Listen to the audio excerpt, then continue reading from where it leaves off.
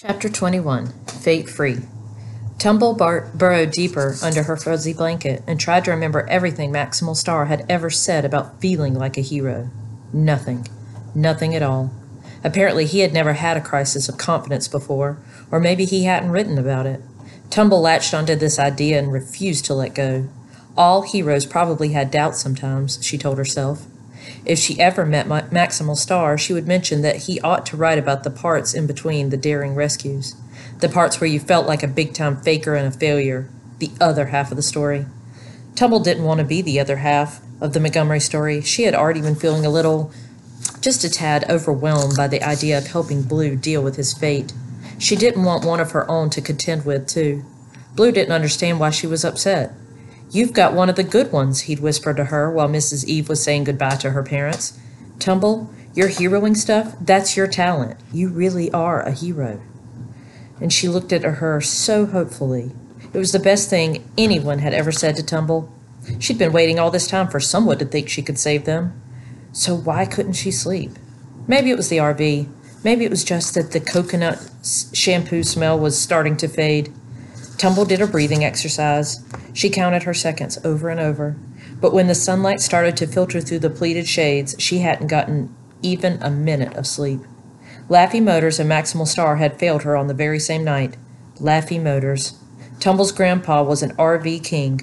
Was that all because of some talent? And her mother? What about Monica Lafayette Wilson? She was normal. No curses. No magical gifts. Maybe it wears off, Tumble thought. The idea made her sit right up in bed. It wore off. Of course it did. It had been 200 years.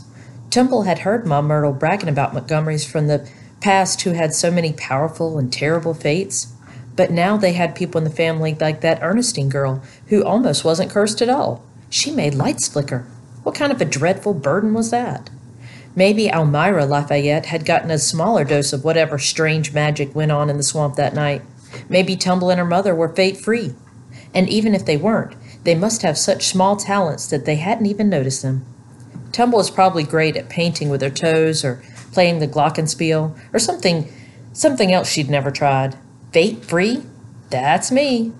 She hoped Blue was awake. She had to tell him that she was only a regular hero, not a destined one. And she was still in training after all. He needed to understand that.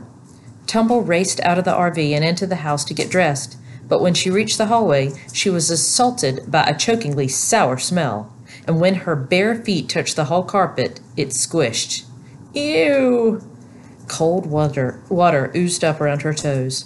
She shoved the RV keys into the pocket of her pajama shorts and tiptoed as fast as she could to her parents' room. "Mom, Daddy, you guys, the carpet has gone funky." Her father fumbled for the switch on the reading lamp by the bed. He clicked it on, and in the yellow light, Tumble saw his face cringe as he rolled out of bed and his feet hit the floor. "Wow, that's no way to wake up." "And it reeks," said Tumble. "What are we going to do?" Instead of having breakfast, they spent the morning pulling up the mildewing carpet. "Yuck," Tumble said as she scooped handfuls of squishy, drippy carpet backing into a plastic bucket. "Why can't we go back to the RV? This house is a dump." Her mother was on her hands and knees at the other end of the hall with her own plastic bucket. "Lily, I swear if you mention the RV one more time before your dad gets back from the hardware store."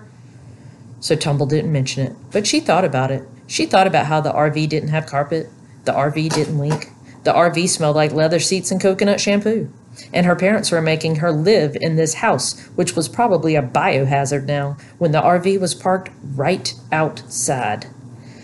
Tumble was working herself into a state over the wrongness and insanity of her whole life, throwing chunks of rotten carpet at the overflowing bucket with increasing range, when Blue's voice came from the front of the house. "Hello? Is anybody here?" They'd left the door open, trying to air out the stench. Tumble's mother looked up. "Fine," she said, wiping her frustrated, sweaty face on the collar of her t-shirt. "Fine. Go with him, and don't come back until your attitude's improved." Tumble didn't need telling twice. She abandoned her bucket and raced to the screen door. Blue was standing on the other side of it, his nose wrinkling. "Something smells weird." "We flooded," said Tumble. She joined him on the porch. "And I don't have any superpowers. I'll explain it all on the way to your house."